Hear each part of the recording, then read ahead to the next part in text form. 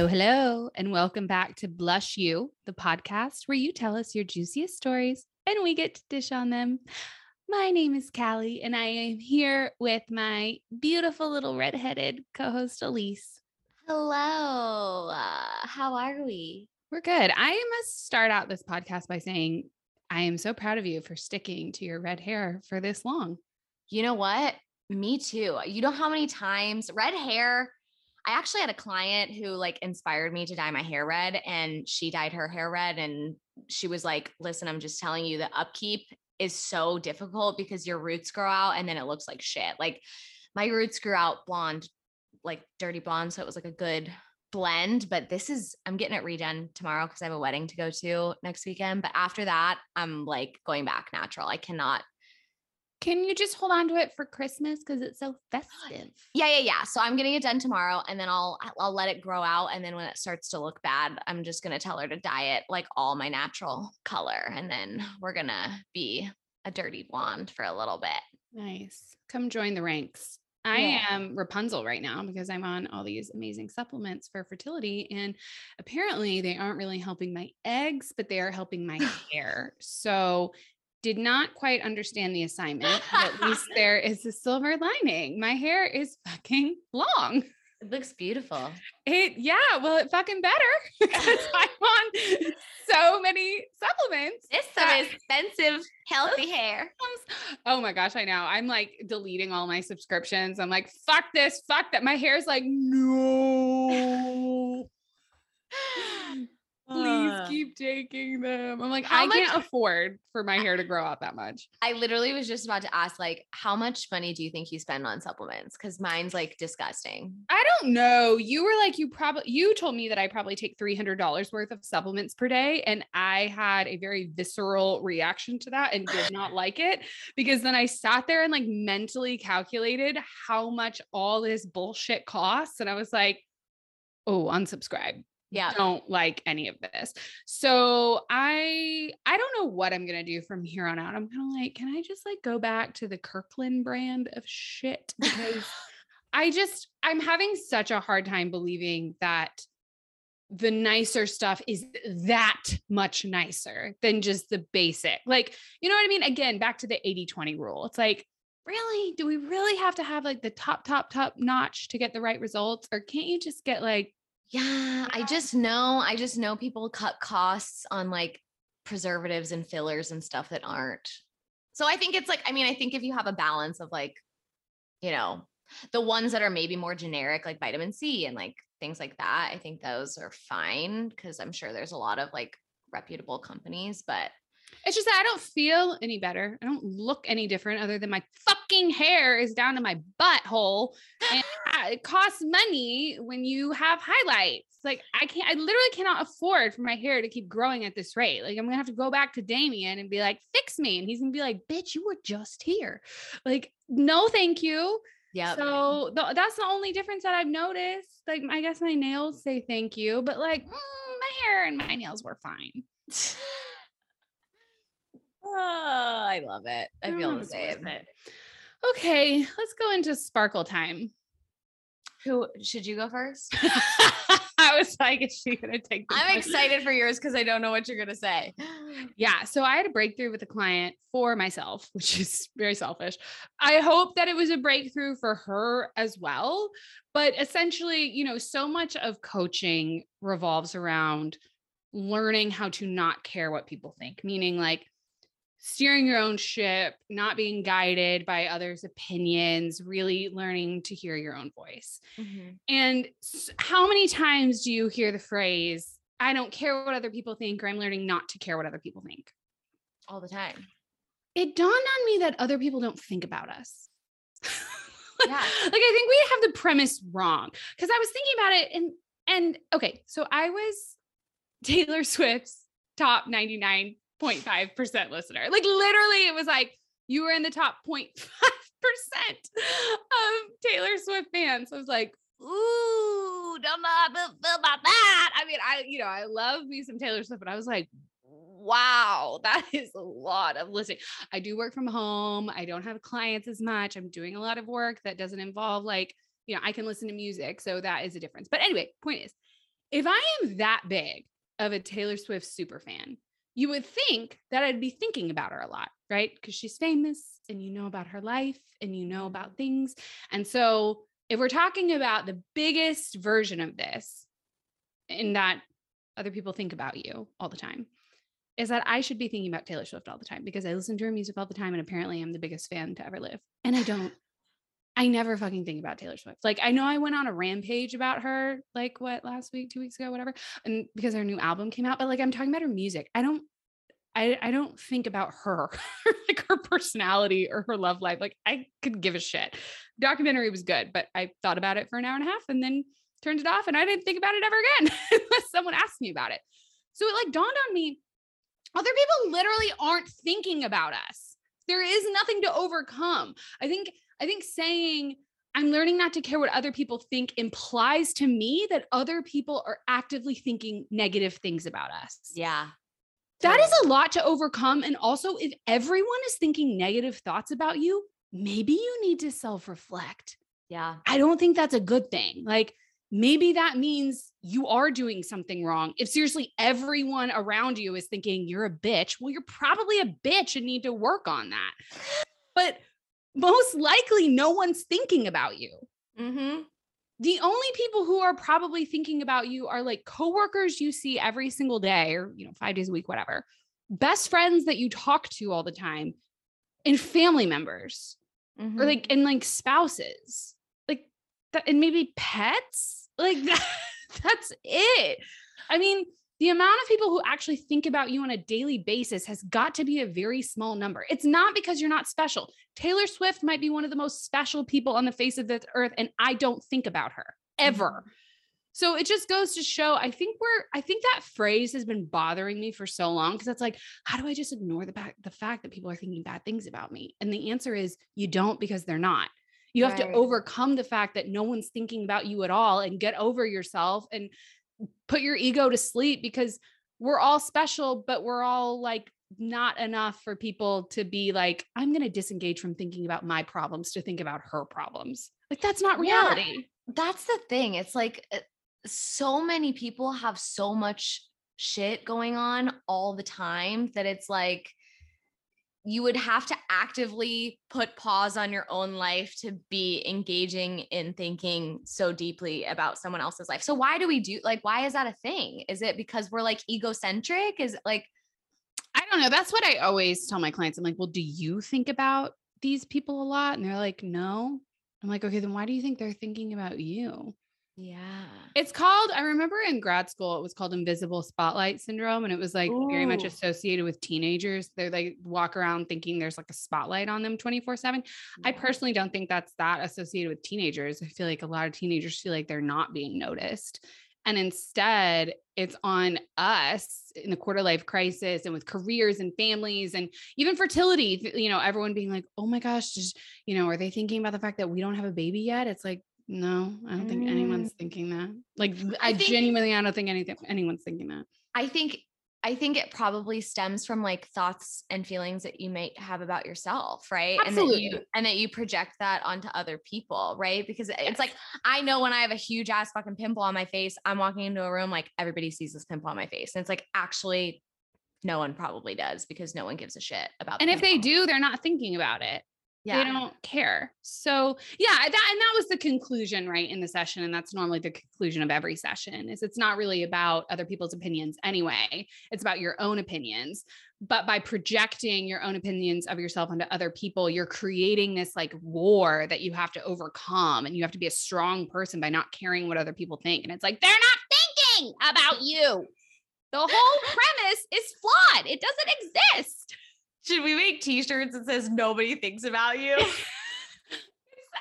That's why I was like, oh God, is this too intense? I was like, this is a lot to swallow, because I'm not trying to say that you're not special. There are people who think about you, but the people who think about you love you. Yes. So the thoughts aren't inherently negative. Yeah.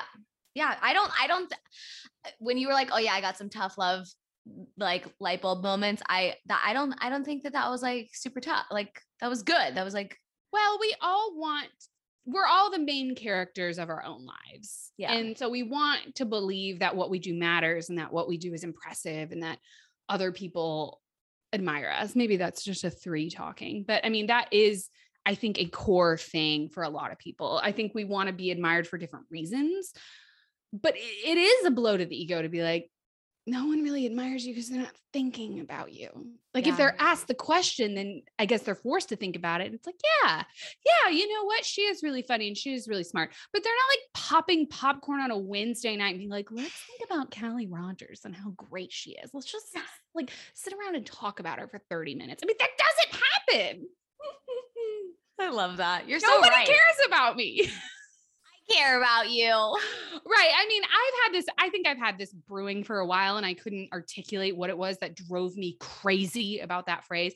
Learn not to care what other people think about you. Like, I don't give a shit what other people think about me. Like, I'm so great because I don't give a fuck. I'm like,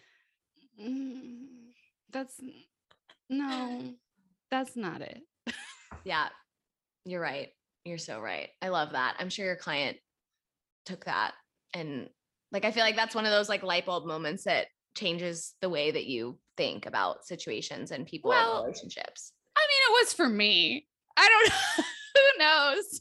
You never know how other people take this. Like, we're all in different phases of our journeys. And I think if someone had told me that at my lowest, I might have been like, well, fuck you. No one thinks about you either. So, you know, as a life coach, as a counselor, we don't always strike when the iron's hot. We don't always find the perfect timing. But when a light bulb is there, like, we have to turn it on. It's like an itch. You can't not. You can't not. And I actually think that some people need that like fire reality check under their ass. You know, it's like, yeah. Some people. Not all people. We're not for everyone. But that's my sparkle. Just like I'm not thinking about Taylor Swift, no one is in turn thinking about me either. We are just all not thinking about our own fucking problems. Yeah, we're thinking about our own problems, which are vast and never ending. So I don't have time to think about you and your lack of a promotion. Okay? You know what? I mean, I think I always like, I used to be that person to be like, why is this person not texting me back? Like, why is this, like, why does this person not want to have lunch with me today? Like what? And now that I'm like actually working and I have relationships and I have friendships and I have fucking life and shit's going on. I have dogs that weigh 71 pounds. Hi, Millie girl, like so big, but it's like, sometimes things are just too busy and it's not about anybody else. It's just about your shit, your life, you know? Oh yeah. Marrying Andrew helped with that. I mean, he responds to like 10% of the text he receives. I'm like, you like these people and you just don't respond. He's like, yeah, I didn't feel like it. So funny. I mean, to the point where people will be like, hey, Andrew's not responding to me. I'm like, yeah, I'm the only person he responds to. So good luck with that. I'm not your messenger though. You figure it out. That's hilarious. Ugh. Should I talk about my sparkles? Yes. I don't exactly know how I want to articulate this, but I know it's about social anxiety and I know that I have it. And it's shocking to me because I feel like and we've touched on this a couple of times, but I feel like I'm such a different person. Like I've honestly been reflecting a lot about how you were like, oh, do you think you're like a traditional person? And my first answer was like, yeah, I'm super traditional.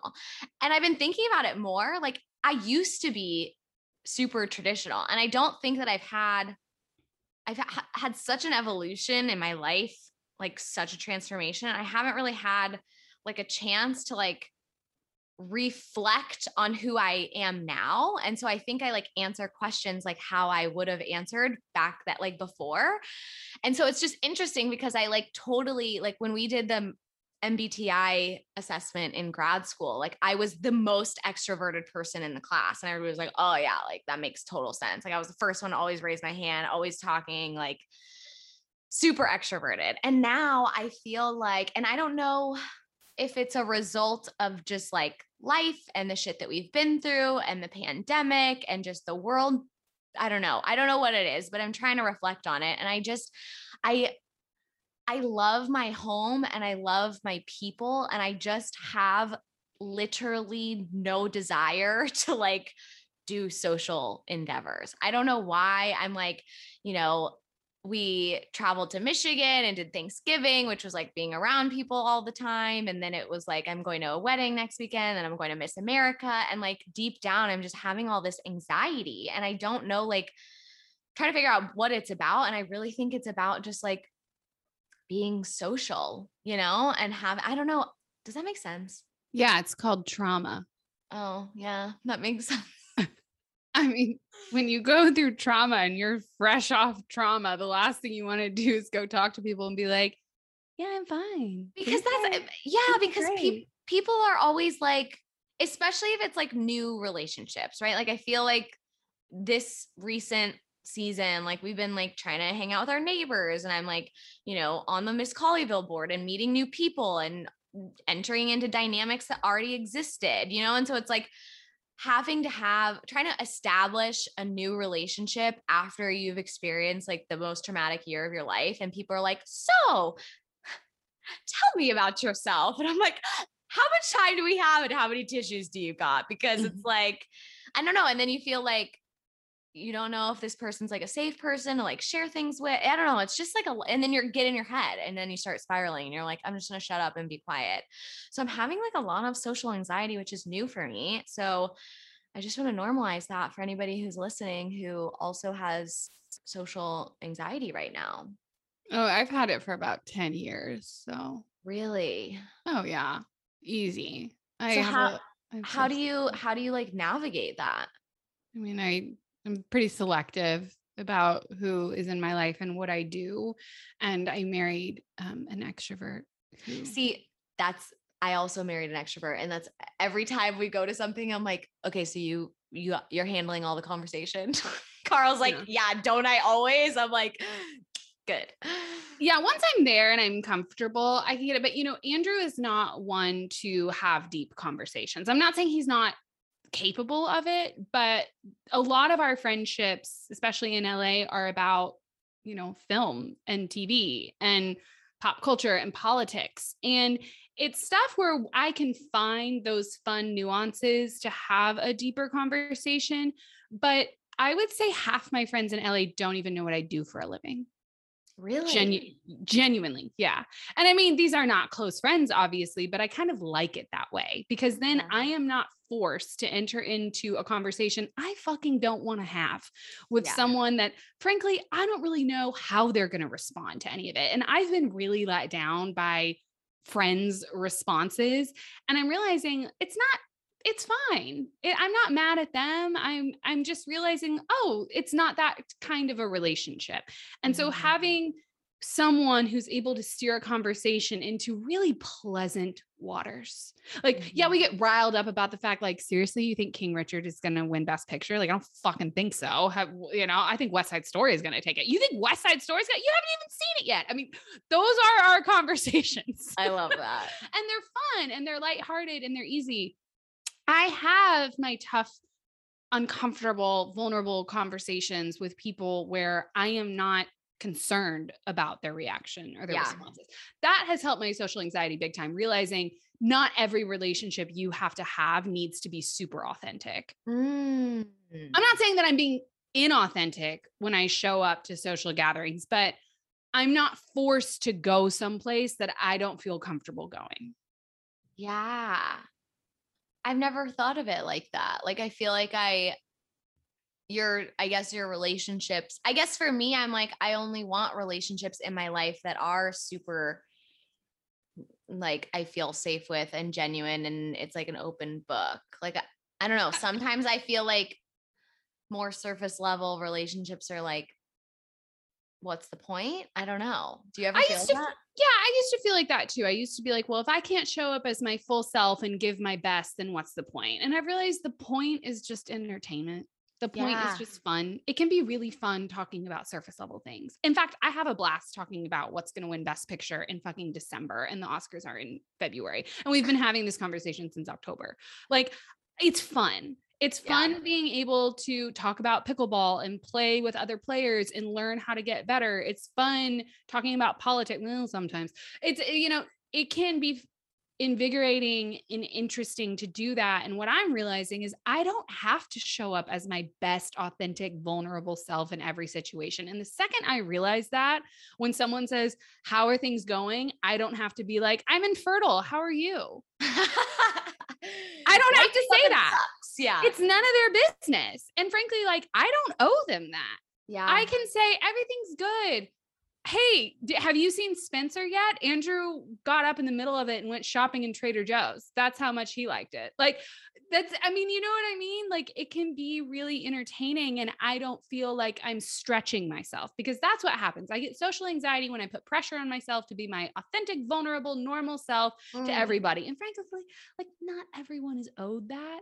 And you can't punish people for not being your person. There's a reason your people are so few and far between, and you have to hold on to them for dear life. But then if those are the only people you're going to socialize with, like, you're not going to have that much fun.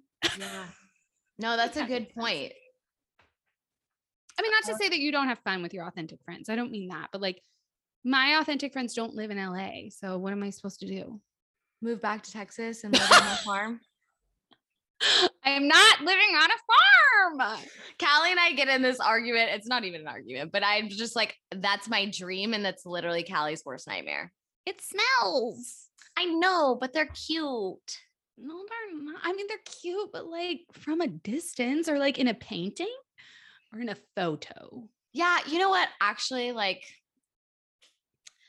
we went to look at like land, and we were like in a field with like fucking huge ass cows, and they smelled like shit, and they had flies swarming all around them, and they were drooling, and they were like, "Ma." And I just was like, this sounded really cool, like on Yellowstone, you know, and like looked really cool on Yellowstone. And I'm like, am I like, I like animals, but like, am I the type of person to like put on clothes and boots and go shovel shit? I'm not sure about that. I mean, the answer is no. Like, I feel like we're in the middle of your self-discovery phase, because you on a farm is just so confusing to me. And I think we need to process that, because every time you say it, I'm like, but like, you do realize like Trader Joe's is going to be like an hour away. Like, are you ready for that? Like, no, I'm not okay with I just like, I'm like really into Yellowstone. And I think that that's like, really, then watch it on TV and then turn it off and live your life.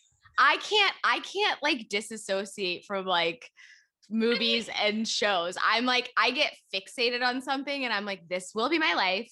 This is happening. I will be on Yellowstone. I mean, I loved the movie Avatar more than life itself, but I didn't paint my skin blue. That would have been great if you did. Some codependency tendencies. Okay, for everyone, and more specifically you, Elise, you need to watch, of course, me bringing it back to pop culture and TV and movies, because that's The Biggest Smallest Farm, The Biggest Littlest Farm, The Big Small Farm. Fuck, I can't remember what it's called. Is it a documentary? Yes. Yeah. I feel like that will shake the dream of anyone wanting to own a farm out of their little heads immediately. Ignorance is bliss.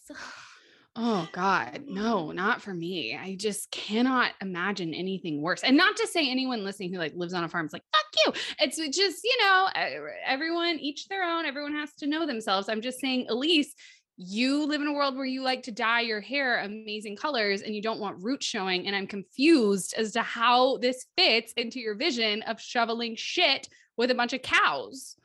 I don't even like cleaning up dog poop, honestly. Maybe I need to reconsider my life. Let's do this submission before I start contemplating everything. Okay. I'm going to read it. Let's go now. Dear Blush, so I'm in a bit of a pickle and could use your help on figuring out how to navigate my situation. My boyfriend and I have been dating for a little over a year. We met through a mutual friend, and I hate to say it, but I wasn't sure I was that into him from the very beginning. Don't get me wrong, he's absolutely a stand-up guy, really close with his family, stable and successful career, good solid friend group, and honestly, such a sweetheart. It definitely wasn't love at first sight, but I couldn't necessarily pick out anything wrong, so I decided to see where it would go.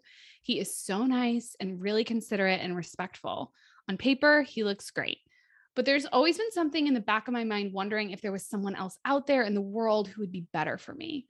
After listening to the podcast where Callie said, if you don't need to wait till you're 100% to know you need to leave. I felt like that was a light bulb moment I needed. So I spent the next week mustering up the courage to have the conversation with him to end our relationship. And then his sister died unexpectedly in a car accident. It was so tragic and so horrible, and it seemed selfish and heartless to move forward with breaking up with him. His sister that passed was his only sister, so his mom has really attached herself to the relationship she has with me ever since, saying things like, I'm so glad you're a part of this family and you can never leave us. And now I'm stuck, or at least it feels that way. It's been 3 months since his sister died, and things are still very raw, and they're very much still grieving. So I guess my question is, what the fuck do I do? I haven't changed my mind about wanting to leave the relationship, but am I horrible to do it now? Will I just add to their pain? Help from Stuck. Jesus. Yeah. It's not good. Not good. I mean, I first just want to point out, like, did you see how much over explaining this particular entry did? I mean, she wanted us to know that there is nothing wrong. I mean, she goes on and on about how perfect this guy is, which screams to me shame and guilt. Yeah. Right? Like, what's wrong with me that I can't be obsessed with someone who's so perfect? You know what? When I was reading this initially, I thought of our episode with Christina, and the thing that kept replaying in my head was when she said, like, you don't have to have a reason to end a relationship, right? Like, I think obviously our advice is going to be tailored and different because there's like another traumatic circumstance layered on top of this. But I think you're exactly right. The shame and the guilt about leaving a relationship that there isn't necessarily anything unhealthy or anything toxic or anything bad. You don't have to have a reason to walk away from a relationship. Mm-hmm. And so I think she's arrived at that conclusion. Yeah. Which is kind of cool that she arrived at it listening to this. That's nice. So she got there, and then stuff went sideways. So when I read this, it brought me back. So remember, I wake up in the morning and read an advice column every morning. And I'm not gonna lie, sometimes I read Carolyn's responses and sometimes I kind of skim through them. I like rapid fire ones better, which is funny because this podcast is like 24 hours long. But there was an entry that made me think of this one. So I'm going to read it really quickly. So the question is, how should the holidays factor into when and whether to break up with someone? Really simple. So I understand this is not the same situation, but so she says, either you're the person who gets dumped on Thanksgiving, or you're the person who gets dumped the week after Thanksgiving and realizes the whole long holiday weekend with your shmoo pie. What the fuck is Caroline saying? With your sweetheart was a pity charade. There's no good answer. If you have a breakup coming, then think carefully about what you'd want and your soon to be ex would want before deciding what day it arrives. See, but I feel, yes, I totally agree. But I think I'm putting myself in the shoes of her boyfriend, the letter writer's boyfriend. And I think, like, if Carl was going to leave me and then a family member died, I would want him to stick around and support me through that and then leave. I think. See, I'm the opposite. Two things would happen for me. One, if someone stuck around with me out of pity, I would be furious. But how do you know it's out of pity? Like, it sounds like she does care about him, and, maybe not in the romantic sense, but if it is out of pity, it is out of pity. If the sister had not died, they'd be broken up. Straight up. They would not be together right now. This letter would not be written. But to me, that sounds like you're saying, like, that nothing changes with the sister dying. Nothing changes about her feelings. Right. Her feelings are the same. Yeah, I understand. I understand that the situation is a little different, and that, you're saying that I would like for someone to stick with me and stick by me during this. I'm saying I don't think I would, because I would look back on them staying with me during my lowest point and being like, oh, so not only did that happen and it was horrible, but you were also lying to me that whole time. And Yeah. the whole thing was, as Carolyn says, a charade. And now I have to deal with the fact that, the whole thing was fake. Like that entire period of my life was fake. I think I would answer like if it was an open conversation, like we already had the conversation and I got to choose whether you stayed or whether you left. That feels good to me. Yeah. I know that I would sit there and be like, fuck you. Like you're pitying me. I'm a strong ass bitch. I'm going to get through this. And by the way, grief doesn't end. I'm not someone who's really experienced grief, but I've, helped people who have been around people. Grief is not a thing that it starts and it ends. Like grief is forever. And so I understand that there is acute grief and there's chronic grief, and like they're in the very much acute stage right now, but there's not going to be a time where he is not in pain over what happened. So just remember that. Yeah. And there's not going to be a time where the breakup's not going to fucking suck. Right. My second thing, and this is just me, but part of me, I think would have, if I'm boyfriend and someone's about to break up with me after the worst thing just happened, it would kind of be a welcome distraction to feel anger instead of immense grief. Ooh. To be able to channel like, are you fucking serious? My family member just died. You're breaking up with me. You're the villain. You suck. And it's like, part of me, it's like, that is a nice thing to do to someone, to like be the villain of the story, to where someone can project all of this disgusting emotional shit onto them and give them someone to be angry at. Because when someone dies in a freak accident, there's no one to be angry at. You can't be angry at the person who died. You can't be angry. Like there's no one to blame. It just happens. And you're sitting there trying to grasp on who you can be mad at. And then voila, your boyfriend who fell out of love with you doesn't want to be with you anymore. It's like, boom, perfect. I'm going to be mad at you and channel that anger. I'm not saying that's the most emotional, healthy thing to do, but I know myself and I know that I would love to like have something tangible to be like, fuck you. And then know that they're not with me out of pity, to know that they had enough respect for me to say, yes, this is the worst time of her life, but she can handle it. I actually agree. I really agree with you. And I think that that's like a really insightful thing because when you're grieving, like grief is it's the fucking worst. I can't even describe it, but I think,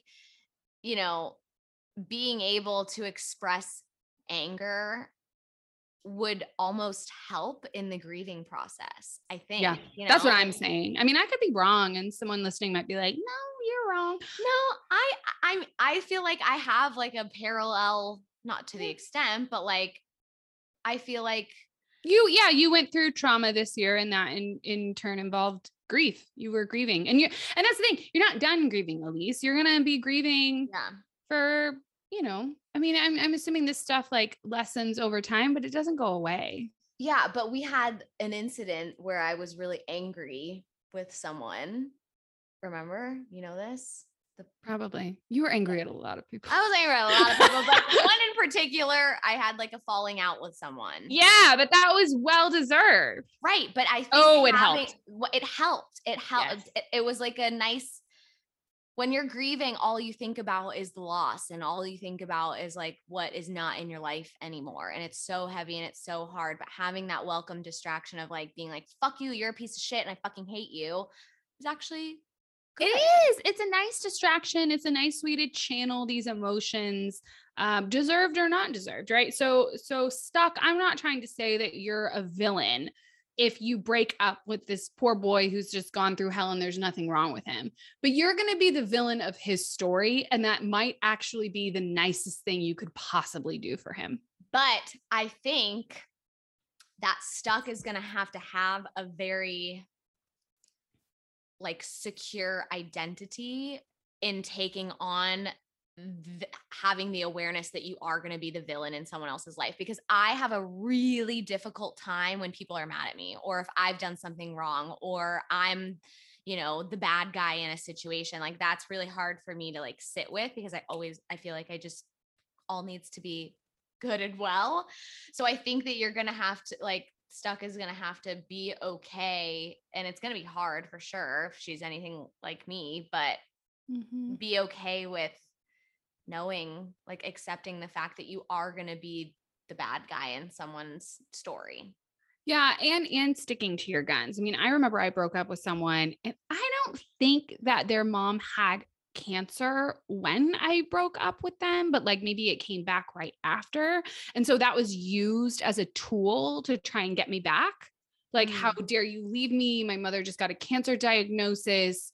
You're leaving me. Like, it was very much used as like a guilt method, which, don't get me wrong, they were in so much pain, and I'm sure it was scary, and I'm sure they did want me there to console them. But me being there for them wasn't going to make the cancer go away, and it wasn't going to make this any easier. And it just would have, like, honestly, I had already ripped this person's heart out. It's like, do you want a second go around? Because I don't think that's helpful for either of us. Like, I'm not going to get back together with you because of this unfortunate incident and then stay with you forever. Yeah. Like, I'm going to break up with you again. Yeah. I mean, I hate to put it like that, but like, I am. I already made the decision. I already checked in with myself and realized this wasn't working for me. Yeah. So I got to go. So, you know, you are going to break up with this person. You're not going to marry them. It's going to end.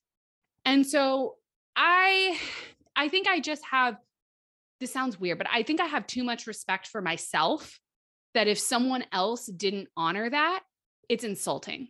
Yeah. It's really insulting to me when when people try and give me advice about, it's like, I'm handling it. I'm fucking handling it. Don't, like, why are you looking at me like I can't handle it? You can tell me this sucks. You can tell me I'm there for you. You can ask if I need anything.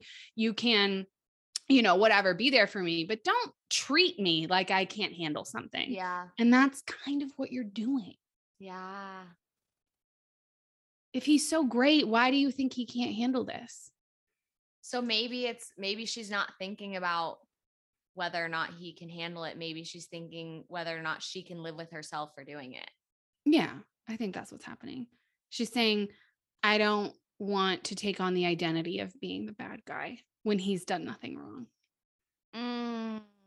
I empathize with that. Yeah, it sucks. I mean, this whole thing sucks. I mean, either way, regardless of if you wait another 3 months, another 6 months, or another 3 years, the outcome's going to be the same, which is what Callie just said. It's like, there's no way around that. The relationship is going to end. So it's like, which consequence can you live with more? I feel like you break up now and you're going to be the villain in his life, or you break up later and you're still going to be the villain, but he might actually resent you more for not doing it when, because people can tell, right? Like, you can tell when dynamics change between two people, when someone's getting distant, when someone's not into it anymore. Like, people aren't fucking stupid. Like, you totally know. And can you imagine him sitting here reeling from the death of his sister, dealing with his mom, who is completely fallen apart, and then being like, oh, and to boot, my girlfriend's clearly not into me anymore, but I'm holding on to this because it's the only constant I have in my life. Like,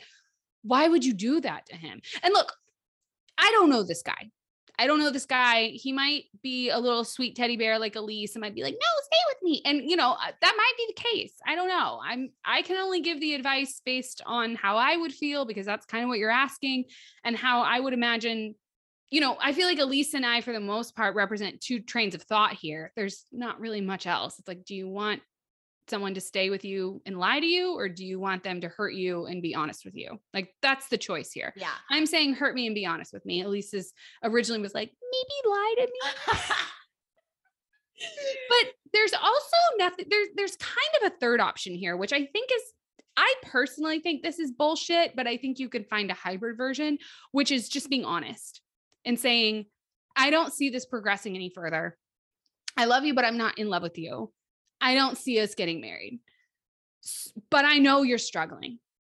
So do you want me to stay with you? And do you want me to be here to support you emotionally? Or do you want us to start moving on?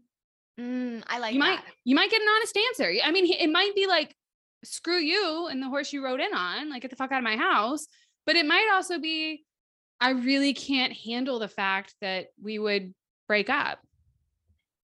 So yeah, I don't know. I don't know. Personally, I wouldn't want to be given that choice. Would you? Yeah. No, I think I like the third option. I like that. I think giving him the option to be able to choose for himself. But I think communication is key here. Yeah, I wouldn't want that option though, is what I'm saying. I Oh, wouldn't want it. I would be like, are you serious? You're putting me in this position where I'm grieving and now I have to choose about the future of our relationship if I want it ended now or if I want it ended in 6 months. Like, really? Really? yeah. I personally would not want that. I am sticking true to what I would want, which is hurt me, but be honest with me so that I don't have to sit here and be like, this whole thing was a sham. Actually, yeah. Shit. I keep going back and forth on this because it's such a hard situation. But I mean, But we can have differing opinions on this. And I think that's helpful for someone like Stuck to see the yeah. different reactions to things so that because the whole point of this is it's not about how Callie would feel. It's not about how Elise would feel. It's about how is your boyfriend going to feel? This is all about him. It's not even about how you would feel, Stuck. Like, I don't really care if you're not willing to take on the identity as villain in his life. Like, tough shit. You got into a relationship with someone when you knew you shouldn't have. First mistake. Mm-hmm. And then you let it ride on. A second mistake. And then you waited too long. And now something shitty happened and it's even worse. I mean, for you, the lesson here is never go against your instincts again. Yeah. That is a lesson to take away from this.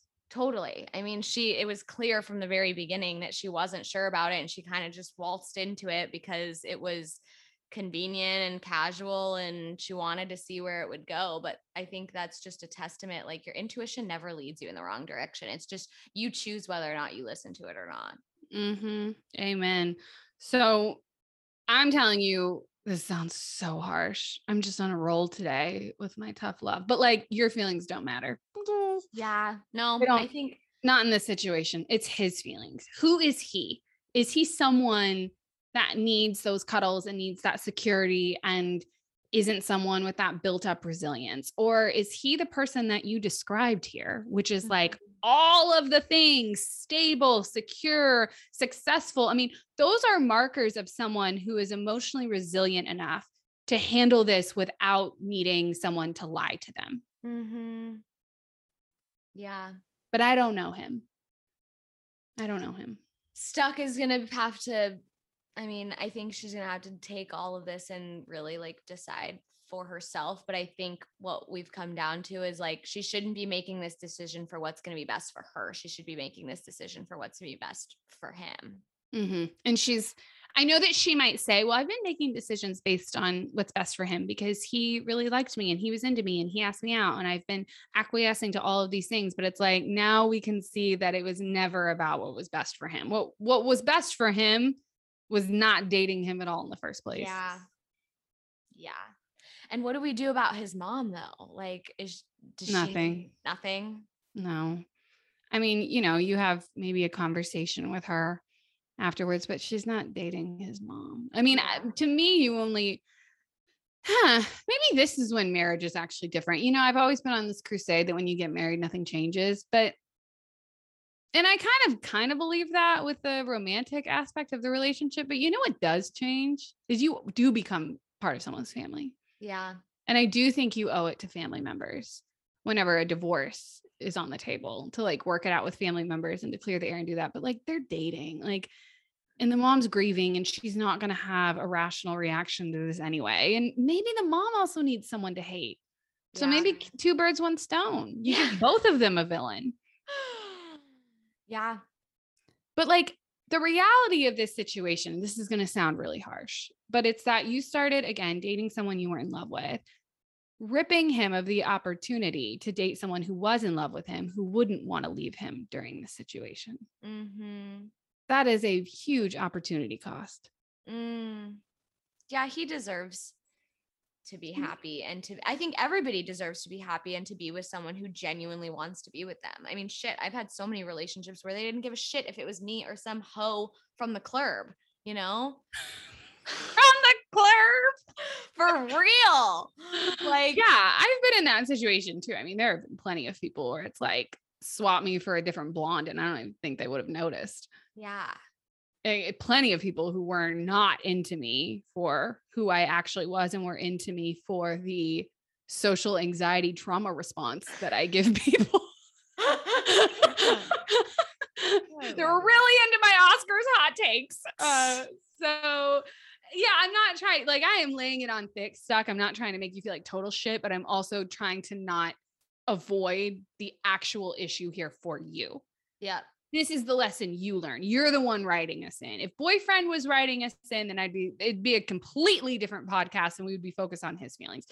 But since you are the author, we owe you the duty to tell us what we think the lesson here is for you. Mm-hmm. And that's it. Don't fucking date people that you aren't in love with. That's it. Yeah. I agree. I think she's got to rip that Band-Aid off. I personally do too. Granted, we gave you other scenarios, which is maybe have the honest conversation and see what he thinks. Risky. Or then stick it out to where you're out of the acute response of grief and you're kind of in the more everyday chronic version of it.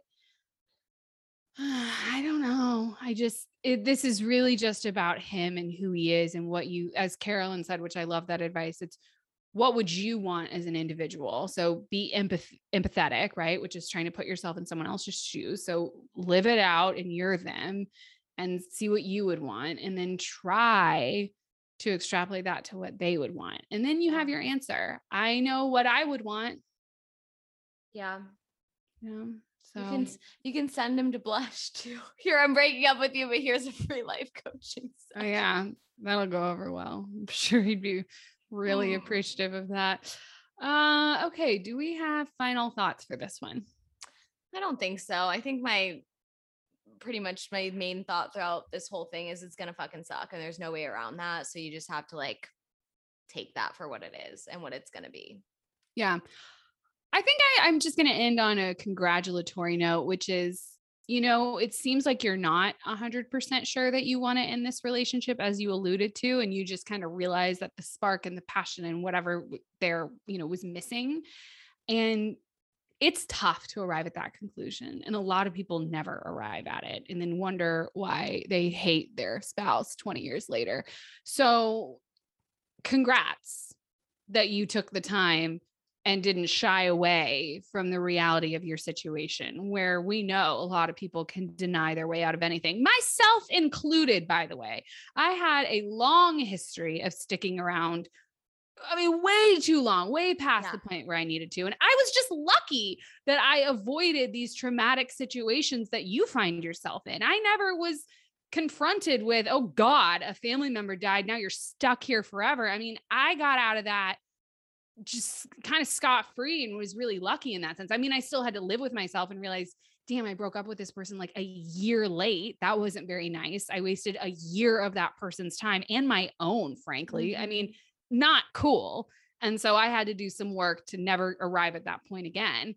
But, as someone who has identified those skills and have really tried to work on that, it's not easy. So I don't want to just, use you as a human punching bag and make you feel like shit. I mean, the process that you went through to arrive at this conclusion is tough and you did it. So at least give yourself credit for that.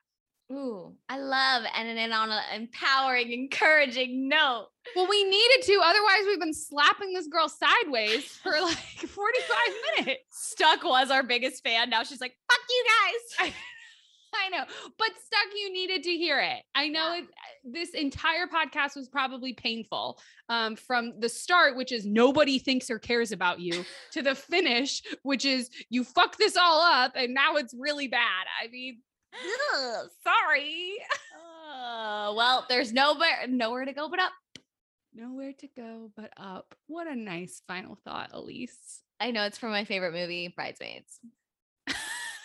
I thought you were gonna like give this like insightful film that like won awards, and you're like, it's Bridesmaids. It's literally, I could quote the movie. She's sitting on the couch. She's like, well, there's nowhere to go but up. So good. I would like a glass of alcohol, please. Yeah. So on that note, let's wrap this baby up. So if you are interested in hearing some tough love from us, please write into blushyou@joinblush.com. I promise it'll be worth it. You basically get all this free, amazing wisdom just for you, but for other people's entertainment. So I think it's a win-win. And then remember that we also have promo code BlushYou, all caps, for 25% off your first month. Please rate us in the podcast Apple store. We still don't know what it's called, but 5 stars, that would be lovely. And it'll be our Christmas present. Thank you. And yeah, we'll be back soon. We're probably going to take a break for the holidays, so don't get mad at us if we go dark for a little bit. And apparently, like, I don't know if this is like the end of season 1. Like, I don't even know if we're going to do seasons. Like, I think we're just going to keep going until we don't want to do it anymore. Yeah, I like that plan. But keep writing in, because I feel like the holidays are always like times where shit gets a little cray. So we want to hear the deets. We normally like pull from our arsenal. So we'll like get letters, and like in the beginning a lot, we had a ton and we could like sort through them and then find the right one for the right week. But we're kind of reaching the bottom of our barrel. So meaning if you write in, you're probably going to hear your episode sooner rather than later. So there's not going to be a huge delay. So I definitely recommend writing into us. Remember, the more details, the better. If you write us like a really short paragraph with not a lot of details, it's just like, we don't have much to work with, so we can't really record those. So like this one wasn't a novel, but it was enough information for us to, beat her over the head with a truth bomb, which was, I'm sure she appreciated. So yeah, write us, please. We love you. Okay. See you next time. Bye.